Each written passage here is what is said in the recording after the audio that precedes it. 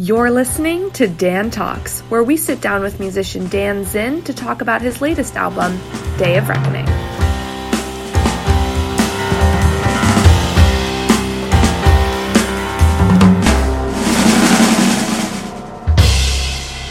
Hi everybody, welcome back.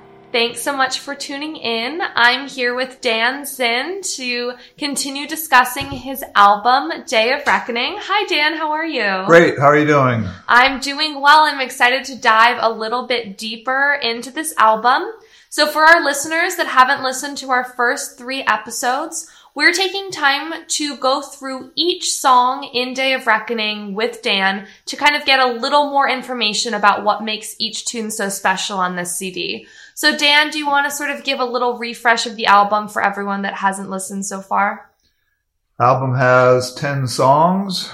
9 are my own original compositions. And the one we're about to listen to is not my original composition. It's called Blame It On My Youth by Oscar Levant and Edward Hyman. It's an old standard from the 30s. Although I think when you hear it, it won't sound old-fashioned. We kind of play it as if it were written today. So yes, like Dan just said, we're going to dive into the 4th song on the album, Blame It On My Youth. So the entire CD is original compositions except this song. What attracted you to put this particular tune on the album? Well, I wanted to have a standard, a ballad, and one of my previous records I had done Stardust. And I was looking around for this is a pretty popular tune in the jazz world, but not hugely popular. So something that's a little bit under the radar, and it's a great melody, kind of a timeless contemporary melody. So I thought we could give it the Dan Zinn Band treatment, and I think we did that okay and had a great time playing it for sure. So tell us a little bit more about the treatment that you gave this song. Well, first in the studio we played it. Everybody took a solo, and it was like 10 or 12 minutes long, and that's like much too long. So we had to shorten it quite a bit. And so one of the arrangement things we did is the piano solo. The changes are actually moving, the chord changes for you musicians out there, moving twice as fast, but it has a halftime kind of feel, a slower feel. And on the sax solo, the chord changes are moving normal rate, very slowly, but it has a double time feel, a quicker feel. So that helped to really compress the tune a lot. And then I just approached it almost like a pop ballad. Or one of my big influences sound-wise is a guy named Jan Garbarek, a Norwegian sax player. And just try to get, a kind of modern vibe on the song. I wasn't going for the 1930s kind of saxophone sound. So for those of us that aren't musicians, where does modern sound sort of come from? What particular things sort of make a song more modern? Well, it's kind of a loaded question, but certainly something of our era, something of our time would make it modern. So a lot of jazz musicians play an older style, and if you talk to them, they feel like they should have been born in the 40s and 50s and they missed their era. I don't really see jazz that way at all. I see it as, certainly we have to learn from the people from the 40s and 50s and 60s, and that's the way the music is passed down. But certainly we're of a time that's very different than that time, and I'm not interested in being a recreationist jazz musician. I'm looking to try to make it have relevance to my life and what's happening now and what I grew up with. And so that's what I mean. It's modern because hopefully it resonates. It's from today. I'm not trying to recreate the good old days in my music. So what is it about Blame It On My Youth that sort of fit in so well with the rest of the songs on the album? Well, first of all, I just liked the song. And then when we played it, I liked the version that we ended up doing. And it just seemed to provide a nice contrast. And in a way, it's there's a jazzy section in the middle, and it's got more standard chord changes than I normally write. So I love playing standards every day. I play them. But when I do my own music, I generally want to do my own stuff. But it's fun to delve into the Great American Songbook style, and I thought it fit well with the other songs as well. So after a listener sort of hears your rendition of this song, how would you like them to feel? Good. I want to be touched, to feel the sort of heartfelt kind of emotion that we're trying to put out there. And sort of when it gets to the very end of the song, in my mind, it sounds like a radio station that's either signing on in the morning or signing off.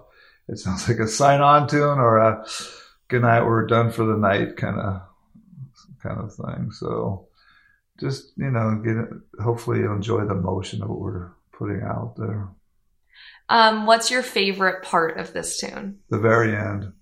The song ends, I play a little thing by myself, and then as Taylor Ike's the only he can do, he takes one note that I had played and creates this whole nice little ending. It's not something we worked out. It's very spontaneous. And it's actually one of my favorite parts of the whole record, just that very end of the tune, I think is really pretty.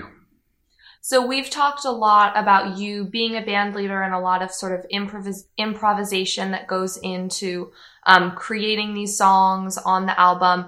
Were there any precautions you had to take when you were using a song that somebody else had originally composed? There's no precautions. You can do whatever you want, really. I think you can't change the lyrics, and since there's no lyrics, we don't have to worry about that.